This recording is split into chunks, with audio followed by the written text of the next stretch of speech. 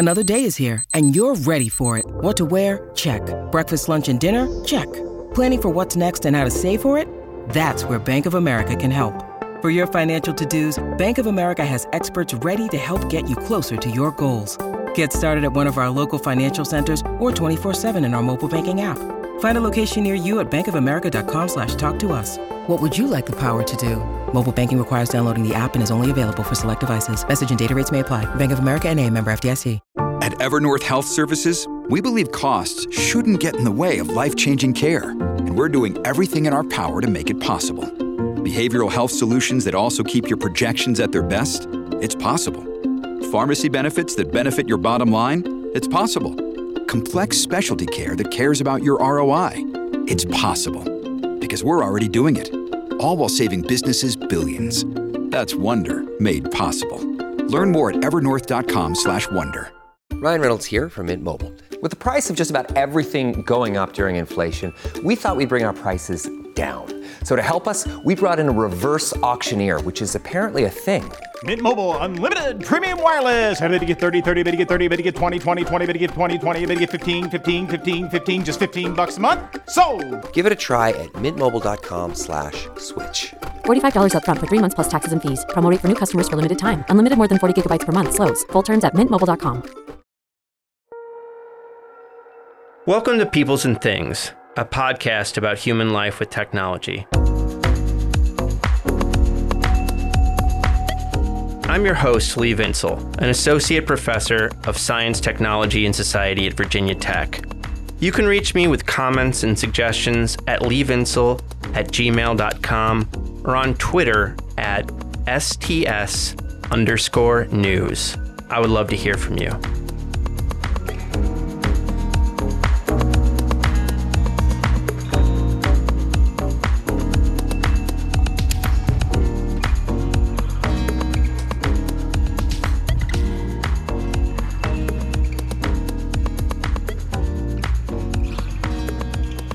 Oh man, the United States has some crazy ways of thinking and talking about poverty and racial inequality, doesn't it? I mean, right? Here's something I bet you didn't know about me.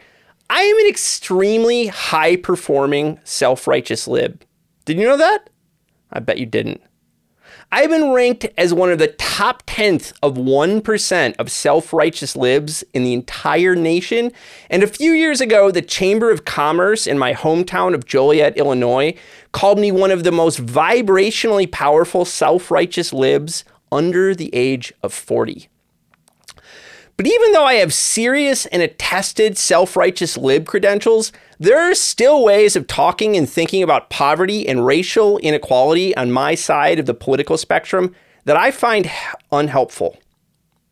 For example, I will take Barbara Fields, Adolph Reed, and Catherine Coleman Flowers on the topic of race over Robin DiAngelo and her diversity training-based approach any day of the week.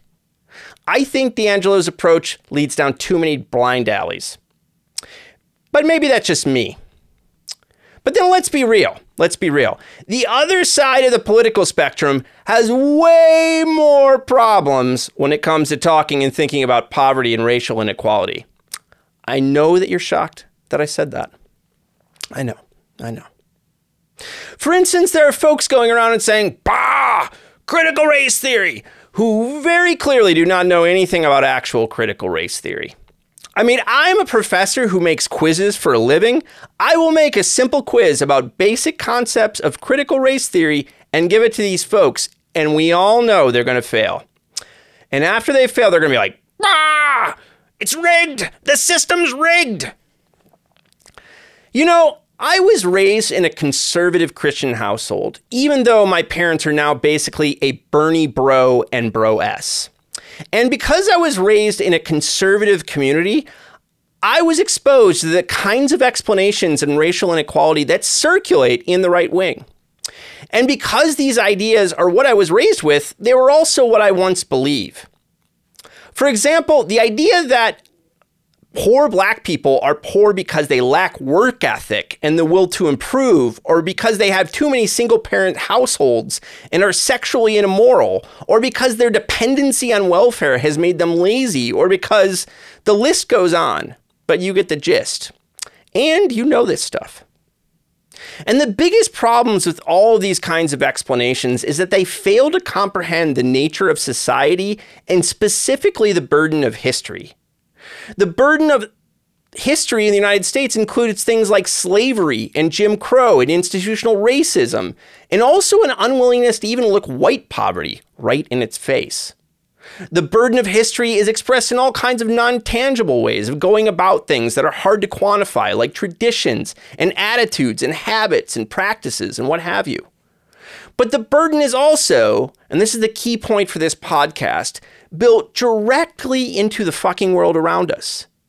If we look at how poor people live, and because of our history, racial minorities make up an unrepresentative portion of poor people, if we look at how poor people live, we will see they are surrounded by shitty roads and bridges and unlit streets. They have worse infrastructure and often can't afford basic utility services because they don't have money, and they lack clean water and sanitation, and they don't have access to decent grocery stores or green spaces, and they're surrounded by violence, and their schools suck, and they are more often exposed to pollution and other hazards, and they get stressed out, and because of the stress and the other things I mentioned, they get chronic diseases, and they die earlier and in ways that rich folks simply do not. Inequality is not some notional, abstract thing. It is built directly into our technological world. Now, this seems like an important topic to research. The question is, how can we do it? Well, we could use various qualitative research methods like archives and interviews and ethnography, and we are very lucky today to have people doing great work of exactly this kind. For example, my buddy Raquel Velo, a professor of science and technology studies at Rensselaer Polytechnic Institute, a cellist and an all-around badass lady, is doing some very interesting work on public transit and disability that shines good light on how we build systems unequally.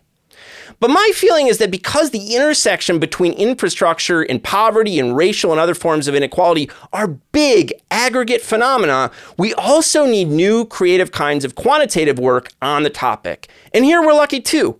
For example, you can go back and listen to the episode with Daniel Armanios, who's doing neat work precisely of this sort.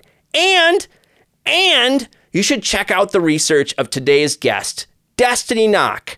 Destiny is an assistant professor in the engineering and public policy and civil and environmental engineering departments at Carnegie Mellon University, as well as being the CEO of People's Energy Analytics, a new startup.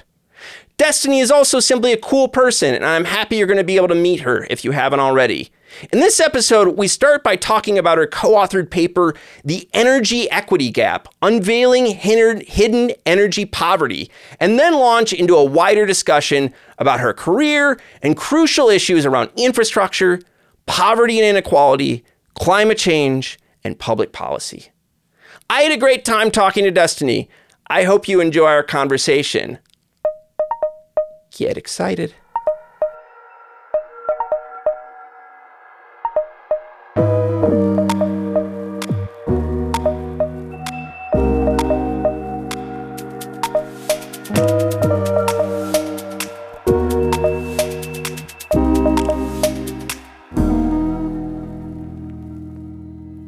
Destiny, thanks so much for taking the time to talk to me today. No problem. Happy to be here. Thanks for having me.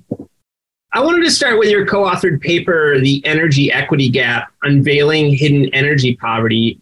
Maybe we should just say by way of definition, what is energy poverty? So energy poverty in a nutshell is a person or a household's inability to meet their energy needs. And this can happen for multiple reasons. When we think of the developing world, often that is related to supply concerns. So maybe there's not enough generation online. When we think of the winter storm disaster in Texas, that was reliability-based energy poverty. And then oftentimes the more common definition in the developed world is a lack of affordability, right? So even if you have it, there's supply, it's reliable. Can you actually afford to use all that you need? And if you can't, then you are experiencing financial-based energy poverty. That's perfect. So can you say what you were trying to do in your paper to kind of add to the literature? Yeah. So in our paper, which is the Energy Equity Gap, Unveiling Hidden Energy Poverty in Nature Communications, we were working to broaden our identification methods for who is experiencing energy poverty in the developed world context. So one thing is the most common way that we try to identify people in the US right now for who's experiencing energy poverty is to ask what % of their income do they spend on meeting their energy needs, right? This is called the energy burden. And if the energy burden is more than 6% or 10%, and some, different states have different percentages, then they would be considered energy poor. But from my own experience, I was a household when I was in grad school. We were, trying to cut costs, but we lived in a house that didn't have air conditioning. And so in the summer, I had a very low energy burden. So I would not have looked energy poor at all, but I was actually at risk of having a heat stroke during heat waves. And I remember there was a time when I was taking cold showers every 2 hours because it was so hot on the top floor of my apartment complex. Well, apartment complex. And my fan just wasn't cooling me enough. Right now, some of my roommates had bought window units, but the landlord did not have to supply us with one. And so for me, the cost of the window unit was just a little too high. And so this underconsumption of energy is a problem. And I feel like what we were trying to do in our paper was actually present our algorithm for identifying who is under consuming energy. And so we worked with a utility company in Arizona, and we were able to use smart meter data to show that low income groups wait 4 to 7 degrees longer just to turn on their air conditioning units, right? And so we were saying that is the gap between high and low income groups. And this gap, one, shows that underconsumption of energy does occur based on different income groups. And then two, using this, we can try to identify who's waiting too long. So we actually identified multiple households that were waiting until it was above 80 degrees outside to start using their air conditioning systems. Got it. And can you say just a bit in terms of method, how you were determining this? Was it just watching the households and who would turn on when? Was that the marker? So for the method, we had data on the daily electricity consumption. And so then we use a regression analysis to identify the turn on points for the heating and the cooling system. And then we were able to correlate that with outdoor temperature. And we then were able to aggregate people by their different income groups. And then, using that, then we actually found the gap between the best off group, which in this case happened to be the highest income group, and the worst off group, which in this case happened to be the lowest income group. Right. We've also done some analysis disaggregating it by race, by age group. And so then we were also able to look at gaps between, so within, like, for example, the Black population, at some points, we saw the gap between low income Black households and high income Black households as wide as 8 degrees Fahrenheit. Right. Wow. And sometimes it would even increase. Now, there were years when it was lower, and that could indicate that everybody is equally worse off. But then there are times when it's higher, which actually says, okay, now we need to change our targeting efforts for how we're going to identify and mitigate energy poverty in different households. Yeah, that's great. And so why don't you, there's other kind of questions I want to ask you about, like the analysis, but why don't we talk about that policy side of it? So you have thought through, like, all right, what does this mean for policy? What do utilities have to do? So why don't you talk a bit about that? So one thing that it means for policy is that there are households that will look very energy efficient, and we need to be very careful and think critically about what is energy efficiency and what's energy poverty, right? Because there is this underlying assumption that households are consuming all that they need to, and that's just not the case. I think that we have a very, historic look at energy usage data where we just look at what people have used, but we actually don't ask people what they would like to use. Right. And that is a big problem because we don't ask people, where do you want to be? Where do you want to set your thermostats versus what are you setting it at now?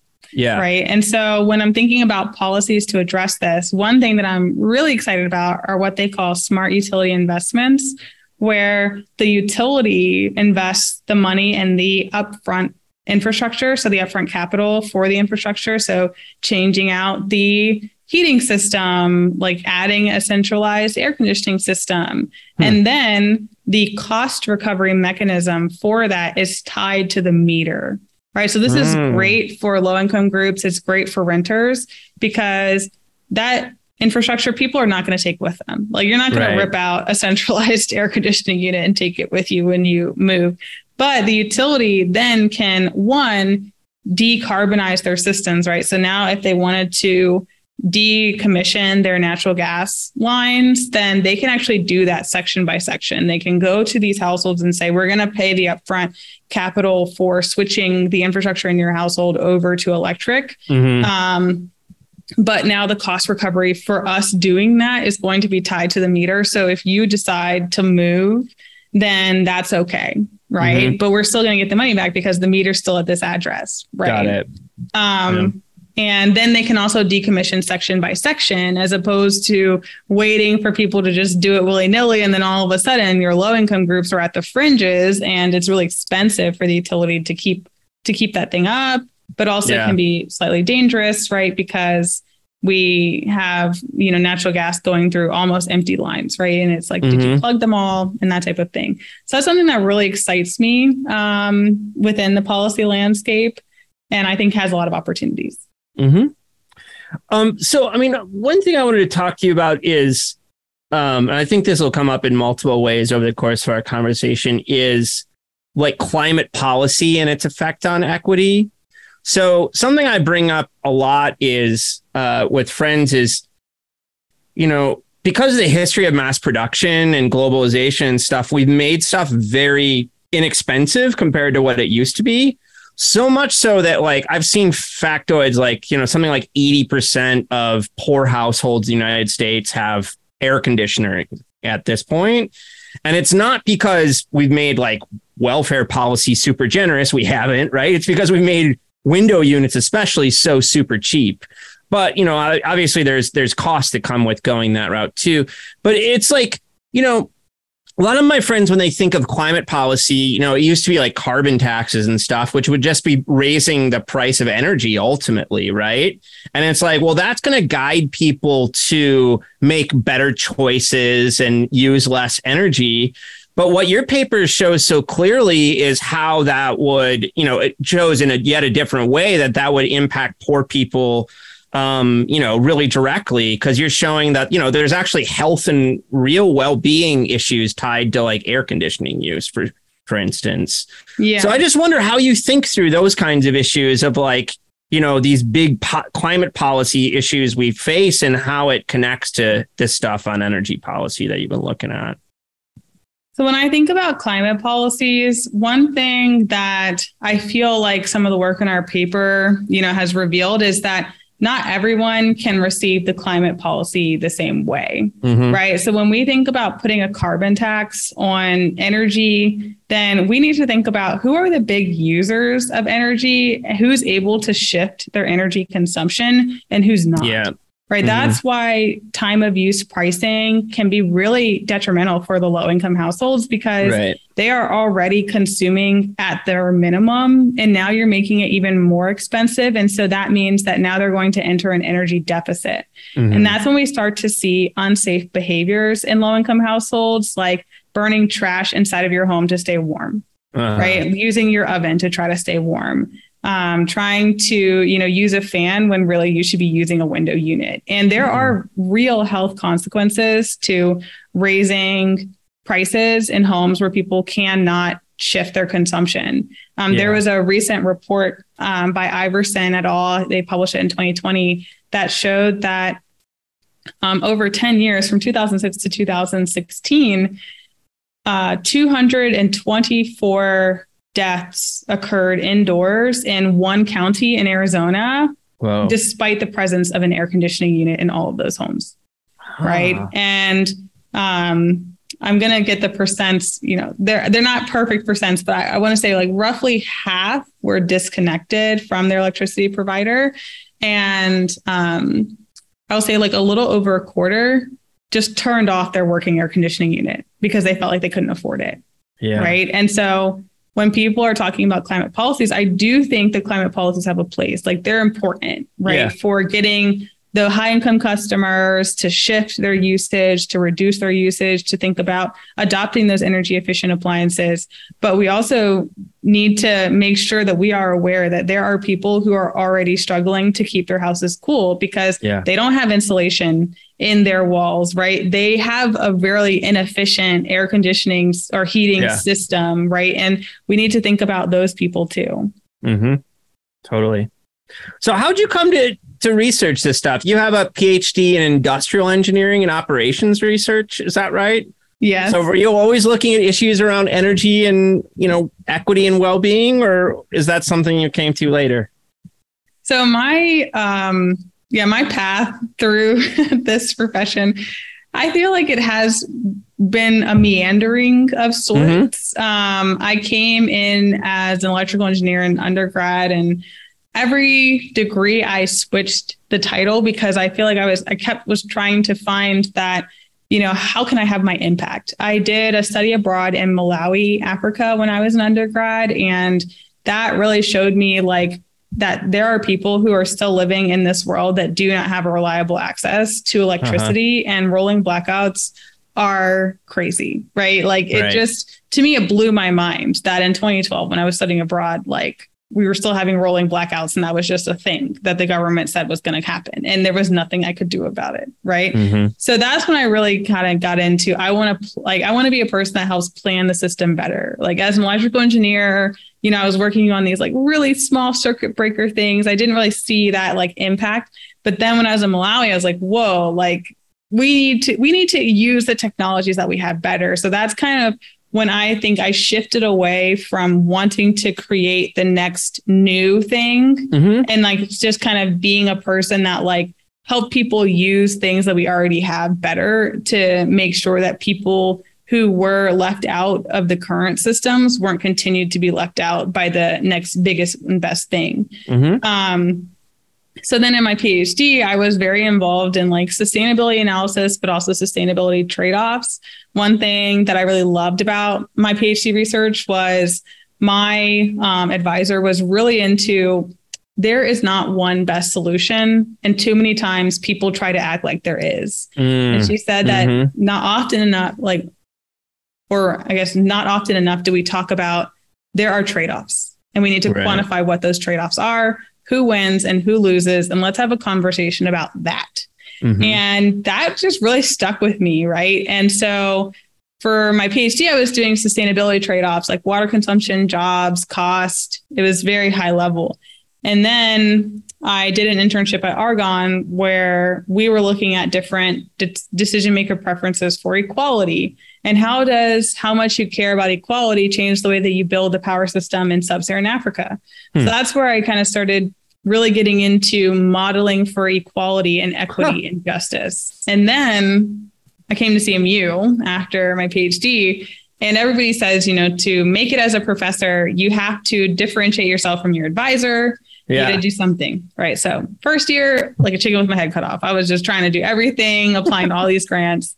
And one of my senior mentors was like, Destiny, you seem to be going way too far outside of your PhD research. Like there's all these things that you're going to have to do to get up to speed. But like think about what you haven't done in your PhD research that you would like to do. And I told him I was really interested in like equity and getting that in. Like in my PhD, I had done these trade-offs. We didn't do equality trade-offs. And then he goes, you only have a certain number of heartbeats in this world. Use them where they count. And that's how that conversation ended. And so from there, I was like, I'm going to do equity. Like, and that's what I'm going to do. And so that was the first NSF grant I ever wrote, was equality trade-offs in decarbonization planning. Wow. And that was the first one I actually got. So it kind of was like this, whoa, like follow your passion. And it's like somebody actually will pay me for that. That's like super cool.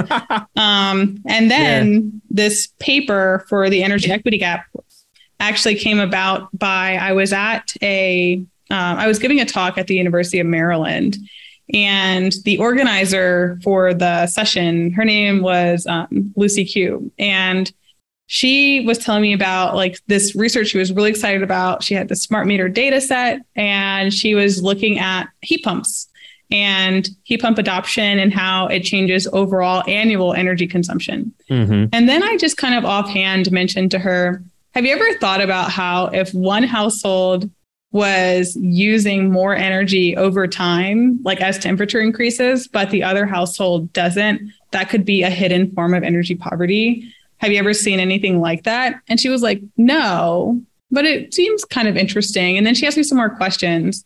And then, you know, I'm thinking, oh man, like this lady, she has like Nature papers. Like she probably thinks my idea is stupid. Right. And then I just kind of went off, and I still was thinking about it, and I was trying to map out what data I would need. Then the pandemic hit, and Lucy emailed me like, hey, Destiny, you remember that idea? I tried to write it up. I think that we should like, you know, try to do this because I think that like utility companies would be really interested in this. And she had the data set. So it was just like this, you know, storm of, I had talked to her a while ago. The pandemic had an opportunity for us to do something meaningful with it. And then we started like doing that work for the utility company, and she already had the data set, and we slightly changed it because at first I was, kind of talking about the gap between slopes, right? So as temperature increases over time, like if two households don't have the same slopes, then that could be considered energy poverty. But we realized that like when we actually got into the data, that households weren't even having their starting points at the same point. Right. And that's what the energy equity gap paper is about.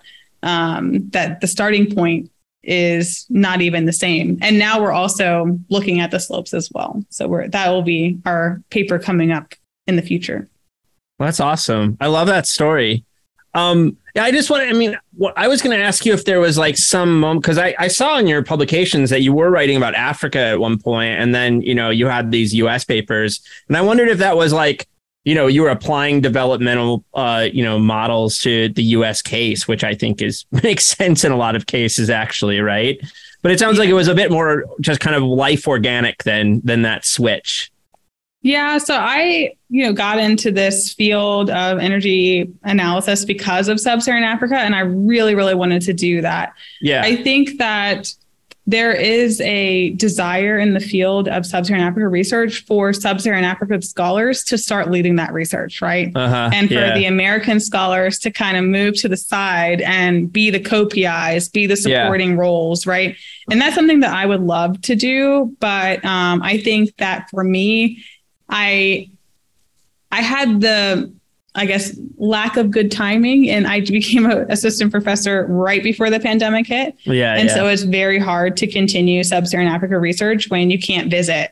So that was a bit challenging. But then during the pandemic, like when, I kind of talked about my colleague Lucy, and she kind of, worked with me on this type of grant, that just opened the floodgates for doing it. Once we had this interesting result and people were like, whoa, like there is energy poverty in the US and people are under consuming in the US, like it just made it so that I'm like, okay, this is a wave I'm going to ride, because this was my life, and at first I feel like in grad school, so I talked about the lack of air conditioning and, being at risk of heat stroke, and like looking back at that. And I didn't realize I was at risk of heat stroke at the time, but I remember getting sick, during the summer.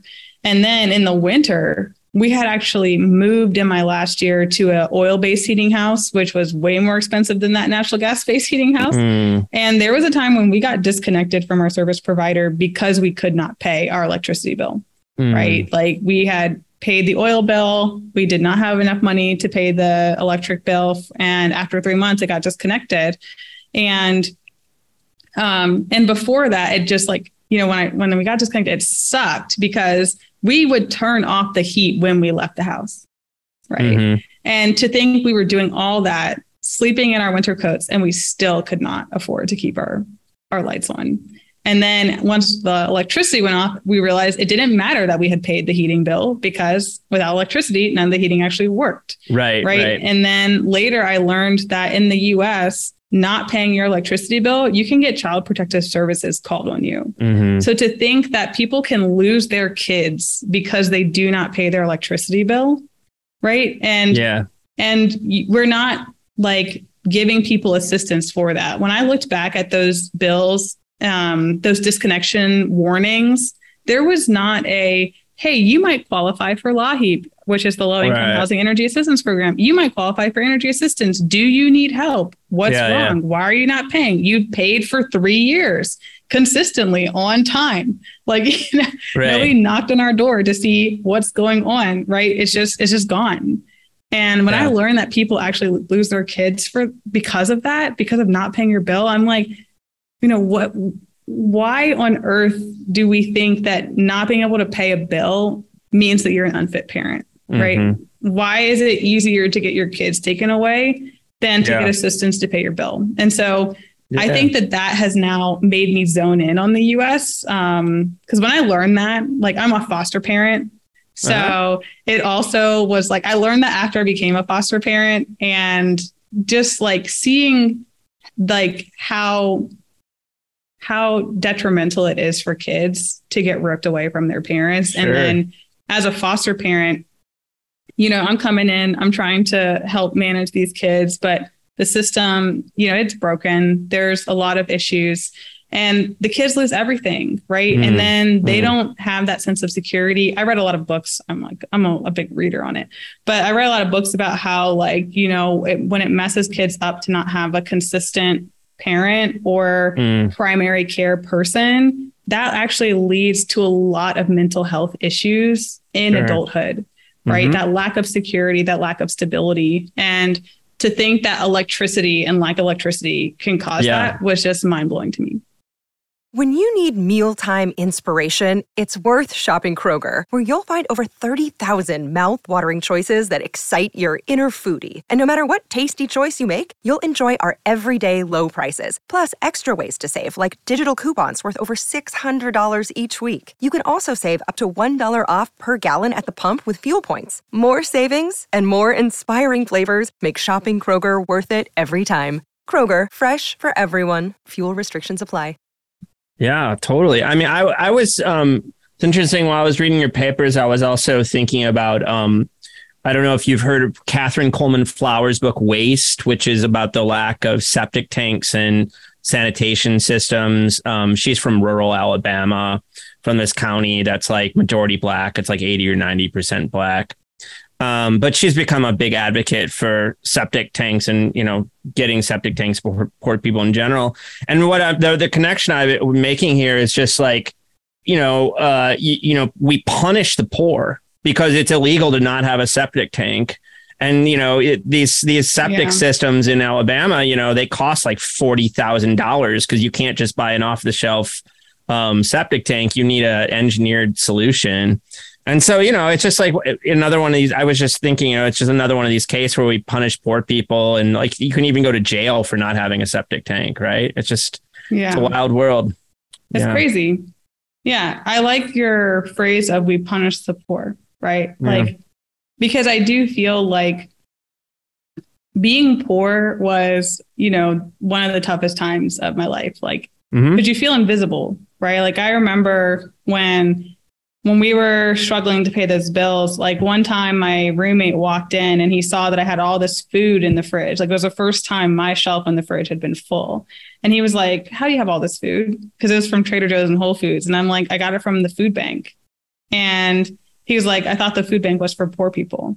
And I'm like, I am poor. Right. And it was just like one of those things of like, I told him later, like, you should never say that to a poor person. Like, I just need some help right now. Like, I'm struggle busing over here. Like, I just want to eat something that's not pasta and sauce. Like, and it's like this, kind of this mental state of mind of, if somebody is poor, then they deserved it. Like, that's one of the things that I kind of felt when I was like hearing people's response when I first told them like, yeah, I'm going to the food bank and I need some help. One of my cousins was like, why are you doing that? Like, you know, you have a dad. Why don't you just ask your dad? And it's like, because my dad is raising my two brothers. Like, what are you talking about? Like, I'm supposed to be independent, you know? And so then kind of thinking about like how we expect everybody once they leave high school to be magically good at budgeting and planning and managing their money. But we don't actually have any of those classes in high school. It's like we teach people calculus in high school. We don't teach basic budgeting classes, which is crazy. Yeah. I won't talk about my credit rating as a young person. So you've also done some neat studies on how COVID mitigation measures like school closures and limiting business operations have affected electricity consumption and how that's affected equity too. So tell us a bit about that, because I have to say I wondered a bit about that just because, you know, we're forced to stay at home. That means we're going to use our utilities more. People are already kind of like living at the edge. So I've always wondered about that. So tell us what you found. Yeah. So one thing that we found were that the overall residential energy consumption increased during COVID and more so in minority households than non-minority households, which, you know, was something that is concerning, right? So that actually, so that is concerning because the question is, well, are they able to still pay those bills? Right. And what's happening during COVID, because we know that people are often hit with this double-edged sword of losing their place of work.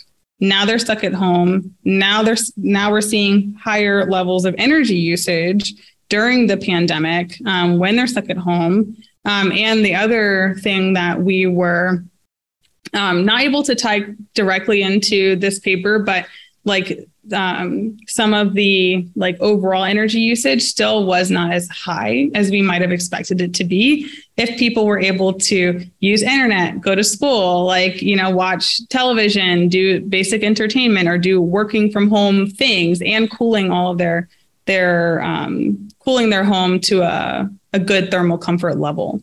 Right. And so that was, I think, really eye-opening, because when we have this closure, the question is, how is that going to change the basic necessities of the household? Right. And how does that change how people have to cope when they're stuck in their home? So I think that was a big, important, I guess, finding of that paper and something that we were trying to help. We're trying to help utility companies know who to identify and then how people being stuck at home may have impacted them. Yeah. You also have one on like, did I read it right? It's kind of like projecting what kind of like if we go remote, which is like lots of people are like, oh, we're going to do more working from home, like how this might affect, you know, energy use in the system overall. Is that another one of the papers? Yeah. And that one was on remote work and also time of use pricing. Okay. Right. So if we do remote work, how might the overall demand in the grid system shift? And then once we have that, if we wanted to try to shift it like to be a more flat curve, then how might time of use pricing affect that? How might it affect people's bills? And what can we do about that? I think that paper is called Changes in Hourly Electricity Consumption Under COVID Mandates. And I'll link all these on the webpage. No problem. I mean, I think when I point to this, I work with a group called ALICE at United Way, and ALICE it's an acronym, but it's basically a measure for economic hardship or the working poor or something like that. And, you know, it routinely finds that about 40% of American households really struggle to make ends meet. So I think like that's the kind of thing we have to keep in mind when we think about, you know, whether it's COVID mitigation or, you know, the kind of energy poverty stuff you've been looking at. It's like even small changes in prices or uses can have huge burdens for these families that just don't have much wiggle room. Yeah. I mean, during the COVID pandemic, for our analysis in Arizona, we were seeing that the COVID mandates and people being stuck at home increased power consumption in the afternoon by 13%. Wow. Right. And so if we're looking at it in the afternoon, this is when solar's going to start going offline potentially. Right. Yeah. And so this would be when like our more expensive generators are coming back on. And we found that race and income are correlated with electricity consumption changes. Right. So it is a big deal. I mean, people are already struggling. And the question is, how do these policies impact the way that they're going to be able to cope, and if they are even going to be able to cope? Mm-hmm. So you also sent me a paper you're working on with a colleague in which you examine how national decarbonization strategies to fight climate change might affect equity. And at first, when you told me about it, I figured it was about the kind of cost stuff we talked about earlier, we set, a carbon tax or something, and then that ends up, affecting the poor because energy becomes more expensive. But no, it's actually, much more interesting because you're saying that if we focused on least cost strategies to change to decarbonize the system, that this will unequally affect Black and poor communities. So tell us a bit about that. How could decarbonization end up kind of unequally affecting different communities? Yeah, so this is our preprint, which is actually currently in its second revision. So really excited about this one. So air pollution disparities and equality assessments of U.S. national carbonization strategies. So for here, what we did was we used a least cost optimization model to basically determine which power plants get deployed, right? How much and where, and how the nation would decarbonize its electricity generation mix. And then what we did was we mapped the air pollution emissions using a chemical transport model. And then we looked at which census tracts those air pollution emissions would settle in and tied that to different demographic information. And we actually found that across all of the decarbonization plans, we looked at about 8, Black and poor communities were exposed to the highest concentrations of co-pollutants, so the PM, the NOx, and the SOx, during the energy transition until a national mandate requires 80% or more deployment of renewable or low carbon technologies. And so that to me was very, important for us to understand, right? Because when we're thinking about, okay, is it 100% by 2035? Is it the US NDC goal? Is it a policy that keeps us below 1.5 degrees Celsius? And we're arguing over all these ones, which is the best for climate change and greenhouse gas emissions. My question was, okay, but how does that affect the co-pollutants, right? If we're going to deploy a lot of biomass, where are we seeing those biomass plants potentially coming online? Given what we know about prices, are we decarbonizing all the large power plants quicker? Who are those large power plants near? And that type of thing. And so I think that this is really important to kind of talk about where are we winning and losing on different decarbonization plans in terms of equality. And so we see that the mandates are really important. Now, the cautionary tale is if you're using a mandate to drive the energy transition, then getting to that 80% is extremely important, right? So that is one thing that I do advocate for. People ask me, do I want the 100% by 2035 or the 100% by 2050? Well, we were seeing that if you do the 100% by 2035, right? And let's say that you're getting there and then you're like, oh man, we're not going to make it by 2035. Let's extend it, right? You're just going to extend the impacts on the vulnerable groups. And so the thing is really to think about critically that how do we reach that 80% and how do we do it equitably in terms of renewable energy deployment? Yeah, that's awesome. I was talking to this really smart journalist on Friday, and he's doing a series of papers on how we've come to kind of fetishize the EV as a solution to, climate issues. And so he's looking at a bunch of issues, but one of the things he's looking at is California's electricity grid and how the grid is going to have real trouble taking all the EVs potentially that people are starting to put in their houses. But what it got me thinking about is so often when we do this kind of carbon, when we think about climate change and we think about decarbonization, we're not kind of like including the whole system in the analysis, like we're not pulling back enough. It's just like EV's good, as in I went to Carnegie Mellon and was, funded through engineering and public policy. And we were trained never to think technologically like that. Don't say EV's good, think systematically. But the connection for me here to what you've just been saying is I feel like these equity questions that you are asking are just not a part of the kind of systematically a part of how we're thinking about policy yet. And so what do you think is the road forward there of like really like making it so that it's like a necessary check mark we're thinking through is like, how are we thinking the equity issue through the equity effects of this policy? Yeah. Yeah. I think that like one challenge that I see is this like tensing up of people anytime race comes into the discussion. Yeah.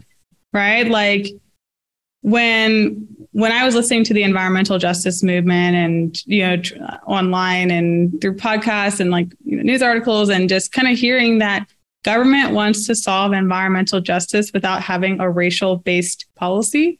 I'm like, if racial segregation and racial targeting is what got us into this mess, why do you think that any policy except for recalculating based on race would get us out of this mess? Like people are trying to act like you can be, I guess, colorblind now, even though you weren't in the past. And there's evidence that Black and brown communities, minority communities, indigenous communities are the worst off right now because of historic segregation and discriminatory policies. So I think that can be like a huge barrier. When I saw the California policy about, banning the sale of gasoline vehicles, I'm like, okay, that's great. But then it kind of hit me of, whoa, like, did they have a policy for increasing public transportation in areas that have never had it?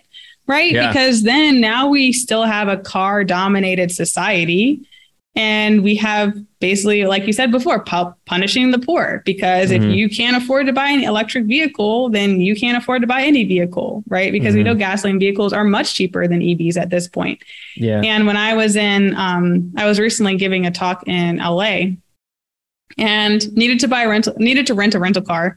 Went to this, I would say it's a slightly bootleg rental place, but they had like secondhand EVs, right? And every time I stopped, the battery died. It's crazy. And I was like, whoa, like this is not good. Like, and so then the guy eventually gave me another EV, which like, he was like, maybe you need to leave it running for at least 45 minutes before you cut it off again. And I'm like, we leave it running for 45 minutes? Like, what did you guys do at the rental car place? Right. And like, so these are secondhand EVs and things. And so the shelf life of some of these cars is just not lasting as long, right, as we would project. And, I have a 2005 Highlander. My next car, I do want to be an EV or a hybrid or something. Right. But my Highlander, it's at 200,000 miles, right? My dad was like, my last Camry, my Toyota Camry went to 308,000 miles. And so gasoline second life vehicles are very reliable. And that's like kind of one thing that concerns me, but it's like, when I think about New York City, right? Most people do not own a car because the public transportation is that good. Right. Right. And so like somebody recently told me like, nobody stopped using typewriters because paper got too expensive. Yeah. It's because the computer can do so many more things than you could do with a typewriter. And that's why everybody switched. And so if we want people to switch out of their gasoline cars, let's not just focus on making them more expensive. Yes, that is one mechanism that can work for people that have a choice. Right. But there's another alternative, too, which is just make public transportation so good that I have no reason to own a car. Yeah. Right. Because actually, when I first moved to Pittsburgh, I tried not to buy a parking pass. But then my bus stopped running at 9 p.m. And sometimes I wouldn't get out of a Carnegie Mellon function until 9:45, 10. Right. And, these would be functions, provost is there, dean's there. So I'm like, I got to go. It's Christmas party. Right. And so then I was like, okay, well, I got to just buckle down and get this parking pass because I've called Uber twice and I have a car sitting at home. Like at this point, I'm spending more on Uber than I would on the parking pass. So now I just had the parking pass. Now that I got it, I'm like, well, I'll just keep using it. Right. Yeah. But if I had a subway system, a train system, like something that could get me to work in under an hour, right, I wouldn't feel the need to use my personal car. Yeah, no, it's true. I mean, that is the biggest part of this EV thing is just how all the alternatives that aren't being discussed with the kind of fetishization of this one technology. Yeah, I think it's because like a lot of times we get focused on the new. Yeah. Which sometimes the new is great, right? Because it solves a problem that we didn't have. I mean, no, it solves a problem that we have that we didn't have a solution for.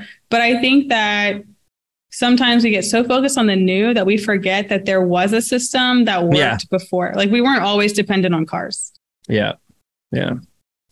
Well, tell me about this People's Energy Analytics. Tell us about your company. Yeah, so that is our new spin-out company from Carnegie Mellon, where we are developing out our algorithms and working with different utility companies, public utilities commissions, and things like that to actually analyze energy poverty and energy usage in households in their regions. So that's something that we're really excited about because once we published that paper, we got a lot more interest in, what does energy poverty really look like and how can we create scalable solutions to identify, address, and mitigate energy poverty. And so that's something that's really exciting to my student, Shu-Chan Kong, and I about this work potentially, because there's other things that, we are planning to do with the company. So one is, what's the effectiveness of the energy assistance, right? What's the effectiveness of energy efficiency? How much should utilities, be investing in these smart utility investments? And what's the cost recovery mechanism for that? Because there are some cases where people are saying they invested in energy efficiency in their homes, but they're not seeing the cost savings that were projected. And it's because people underprojected and did not understand the underconsumption of energy. They think about this energy efficient extra usage as the rebound effect, but it's because they had no idea where people wanted to be in the first place. So it's not a rebound. It's just the alleviation of poverty. Wow. Well, that's awesome. So it's you and your student? Are there any other folks from CMU involved?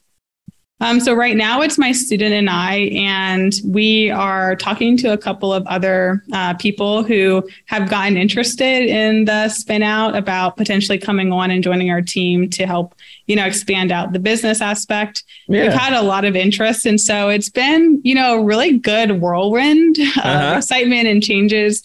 We just published the Energy Equity Gap paper in March, right? And then in the summer, we went to an affordability conference where there was a lot of different utility companies and managers and different energy assistance directors. And so that's when a lot of excitement came around the research and people were asking if we would do it for their businesses.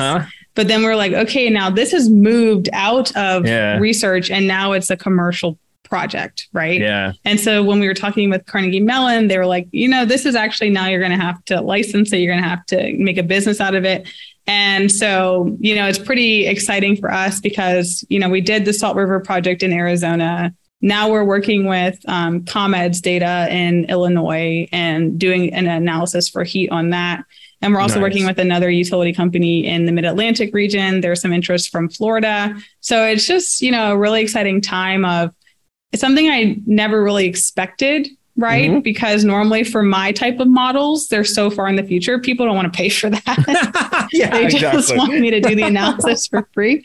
But now, we're talking about energy justice. The Biden administration wants to figure out, how can we make sure 40% of the benefits go to disadvantaged communities? And with our method and our algorithm, we're able to show the benefit like quantitatively, and we can put a number on it, right? I can say before you did this, low-income groups were waiting 7 degrees longer than high-income groups that turn on their air conditioning units. And now after you did energy assistance and energy efficiency, they're only waiting 1 degree, right? So I can put like a number, and we can quantify the number of households impacted. It's scalable. It's data intensive, right? And I think that right now we've gone beyond just using surveys, right? Because surveys are very expensive. And there's so many problems with them. Yeah. And it matters who fills it out, and so that's been something that's super exciting to me, because we also have been able to show so in the paper that we did in Arizona for the energy equity gap, we were able to show that when you calculated energy poverty based on energy burden, we identified 141 energy poor households. When we used our energy equity gap measure to calculate the energy poor, we found 86 energy poor households in the sample of 4,000 households. But then when we looked at, how many households overlap in our energy poor under both the energy burden and our energy equity gap, it was only 3. So only 3 households were defined as energy poor under both. And so the nice thing with our method at our company is that we can do energy burden, we can do energy equity gap, we can do a couple of other metrics and just kind of get a better sense about what does energy poverty really look like and who's experiencing it. And I mean, I could talk about this for days, but I just am so excited about that, because to me, I'm like, whoa, if somebody had been doing this when I was freezing in my house or just overwhelmed with heat in my house, maybe somebody would have known that I needed some help, because it is so much easier to offer help than it is to ask for it. Yeah. Well, Destiny, I think that is a wonderful high note to close up with. Thank you so much for taking the time to talk to me today. Yeah, Lee, thanks so much for inviting me on your podcast.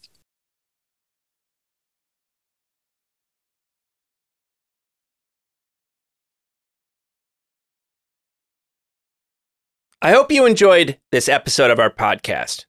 Peoples and things, like most things in this world, depends on the work of many people. I want to thank my brother Jake Vinsel for writing the music for the show. I want to thank my buddy Juliana Castro for designing the logos for the podcast. Check out her work at julianacastro.co. Peoples and Things is a production of Virginia Tech Publishing and is supported by the Center for Humanities and the University Libraries at Virginia Tech. Production activities are hosted in the Athenaeum, a space in the library that acts as a hub for digital humanities teaching, learning, and creation. Joe Fort is the media production manager with Virginia Tech Publishing and serves as producer and sound engineer for Peoples and Things. Mandy Lamb is the production assistant. For information about other podcasts from Virginia Tech Publishing, visit publishing.vt.edu. I also want to thank you for listening. Thanks.